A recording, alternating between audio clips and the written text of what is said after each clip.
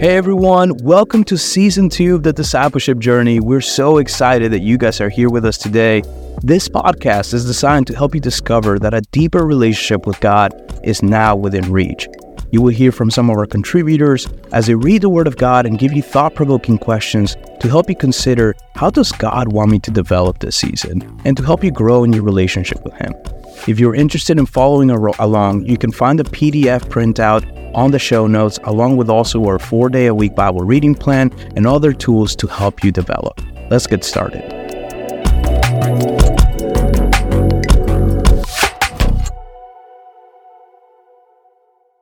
Hi everyone, this is Katie Ann Vickers, and we're going to be going through week 1 of the Discipleship Journey.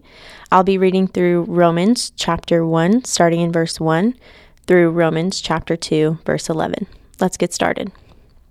The Gospel of God for Rome.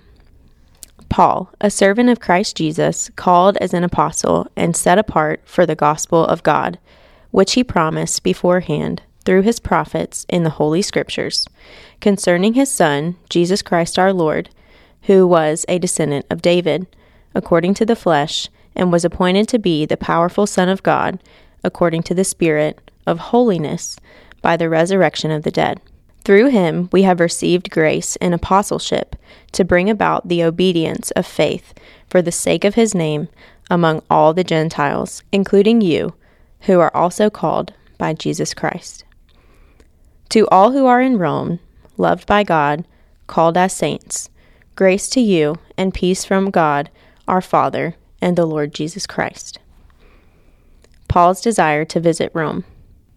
First, I thank my God through Jesus Christ for all of you, because the news of your faith is being reported in all the world. God is my witness, whom I serve with my spirit in telling the good news about his Son, that I constantly mention you, always asking in my prayers that if it is somehow in God's will, I may now at last succeed in coming to you. For I want very much to see you, so that I may impart to you some spiritual gift to strengthen you, that is, to be mutually encouraged by each other's faith, both yours and mine. Now I don't want you to be unaware, brothers and sisters, that I often planned to come to you, but was prevented until now, in order that I might have a fruitful ministry among you, just as I have had among the rest of the Gentiles. I am obligated both to Greeks and barbarians, both to the wise and the foolish. So I am eager to preach the gospel to you, also who are in Rome. The righteous will live by faith. For I am not ashamed of the gospel, because it is the power of God for salvation to everyone who believes, first to the Jew and also to the Greek. For in it, the righteousness of God is revealed from faith to faith, just as it is written, the righteous will live by faith. The guilt of the Gentile world. For God's wrath is revealed from heaven against all godlessness and unrighteousness of people who by their unrighteousness suppress the truth, since what can be known about God is evident among them, because God has shown it to them. For his invisible attributes, that is, his eternal power and divine nature, has been clearly seen since the creation of the world, being understood through what he has made. As a result, people are without excuse. For though they knew God, they did not glorify him as God or show gratitude. Instead, their thinking became worthless, and their senseless hearts were darkened. Claiming to be wise, they became fools, and exchanged the glory of the immortal God for the images resembling mortal man, birds, four-footed animals, and reptiles. Therefore, God delivered them over in the desires of their hearts to sexual impurity, so that their bodies were degraded among themselves. They exchanged the truth of God for a lie, and worshipped and served what has been created instead of the Creator, who is praised forever. Amen. From idolatry to depravity. For this reason, God delivered them over to disgraceful passions. Their women exchanged natural sexual relations for unnatural ones. The men, in the same way, also left natural relations with women, and were inflamed by their lust for one another. Men committed shameless acts with men and received in their own persons the appropriate penalty for their error. And because they did not think it worthwhile to acknowledge God, God delivered them over to a corrupt mind, so that they do what is not right. They are filled with all unrighteousness, evil, greed, and wickedness. They are full of envy, murder, quarrels, deceit, and malice. They are gossips, slanderers, God-haters, arrogant, proud, boastful, inventors of evil, disobedient to their parents, senseless, untrustworthy, unloving, and unmerciful. Although they know God's just sentence, that those who practice such things deserve to die, they not only do them, but even applaud others who practice them. God's righteous judgment. Therefore, every one of you who judges is without excuse. For when you judge others, you condemn yourself, since you, the judge, do the same things. We know that God's judgment on those who do such things is based on the truth. Do you really think any one of you who judges those who do such things, yet do the same, that you will escape God's judgment? For do you despise the riches of his kindness, restraint, and patience, not recognizing that God's kindness is intended to lead you to repentance? Because of your hardened and unrepentant heart, you are storing up wrath for yourself in the day of wrath, when God's righteous judgment is revealed.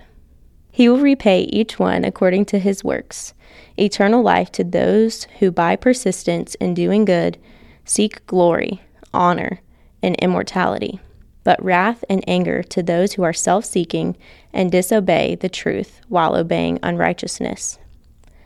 There will be an affliction and distress for every human being who does evil, first to the Jew and also to the Greek, but glory, honor, and peace for everyone who does what is good, first to the Jew and also to the Greek, for there is no favoritism with God. Week 1, Discipleship Journal. Paul's opening words to the Romans show us what to expect throughout the rest of the book. They're full of encouragement for believers, God's heart for welcoming all, and the practical application of God's law through the lens of his grace. From the beginning of his letter, Paul shows us just how important an encouraging community is to faith. In Romans 1, verses 11 and 12, he says, I long to see you so that I may impart to you some spiritual gift to make you strong. That is, that you and I may be mutually encouraged by each other's faith. We learn our faith from those who have it. We learn about and experience spiritual gifts by seeing people use theirs. Not only this, but we are encouraged by others' faith and encourage others through living out our own. Paul preached the gospel not only to those who didn't know Jesus, but most of his letters were written to those who already had some kind of faith in God. He continually preached the gospel to those who needed to hear it, whether it was their first time hearing it or not. The Roman church was surrounded by a culture that exchanged the truth about God for a lie and worshipped and served created things rather than the Creator. Romans chapter 1, verse 25. Paul's words were meant to encourage the believers to keep their faith strong, despite what was happening around them. Although we live in a different time, context, and culture, encouragement is still needed in our faith communities today. The gospel message is not just for those who haven't heard it. We would do well to hear it often, no matter how long we've been following Jesus. Preach this good news to one another, be mutually encouraged by each other's faith, and removing the possibility of exchanging the truth about God for a lie. Week 1 questions. Question 1. How has your faith been encouraged by someone else's? How has your faith been an encouragement to someone else's faith? Question 2. Why would Paul make it a point to begin this letter, one full of practical theology, with words of encouragement to the believers. Question 3. If a gospel message of encouragement is what Paul used to prevent the believers from turning from God, how might this inform the way you evangelize?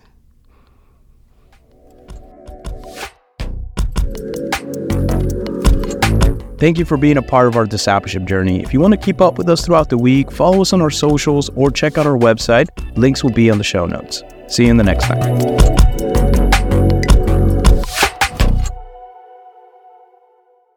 Scripture quotations marked CSB have been taken from the Christian Standard Bible, copyright 2017 by Holman Bible Publishers, used by permission. Christian Standard Bible and CSB are federally registered trademarks of Holman Bible Publishers.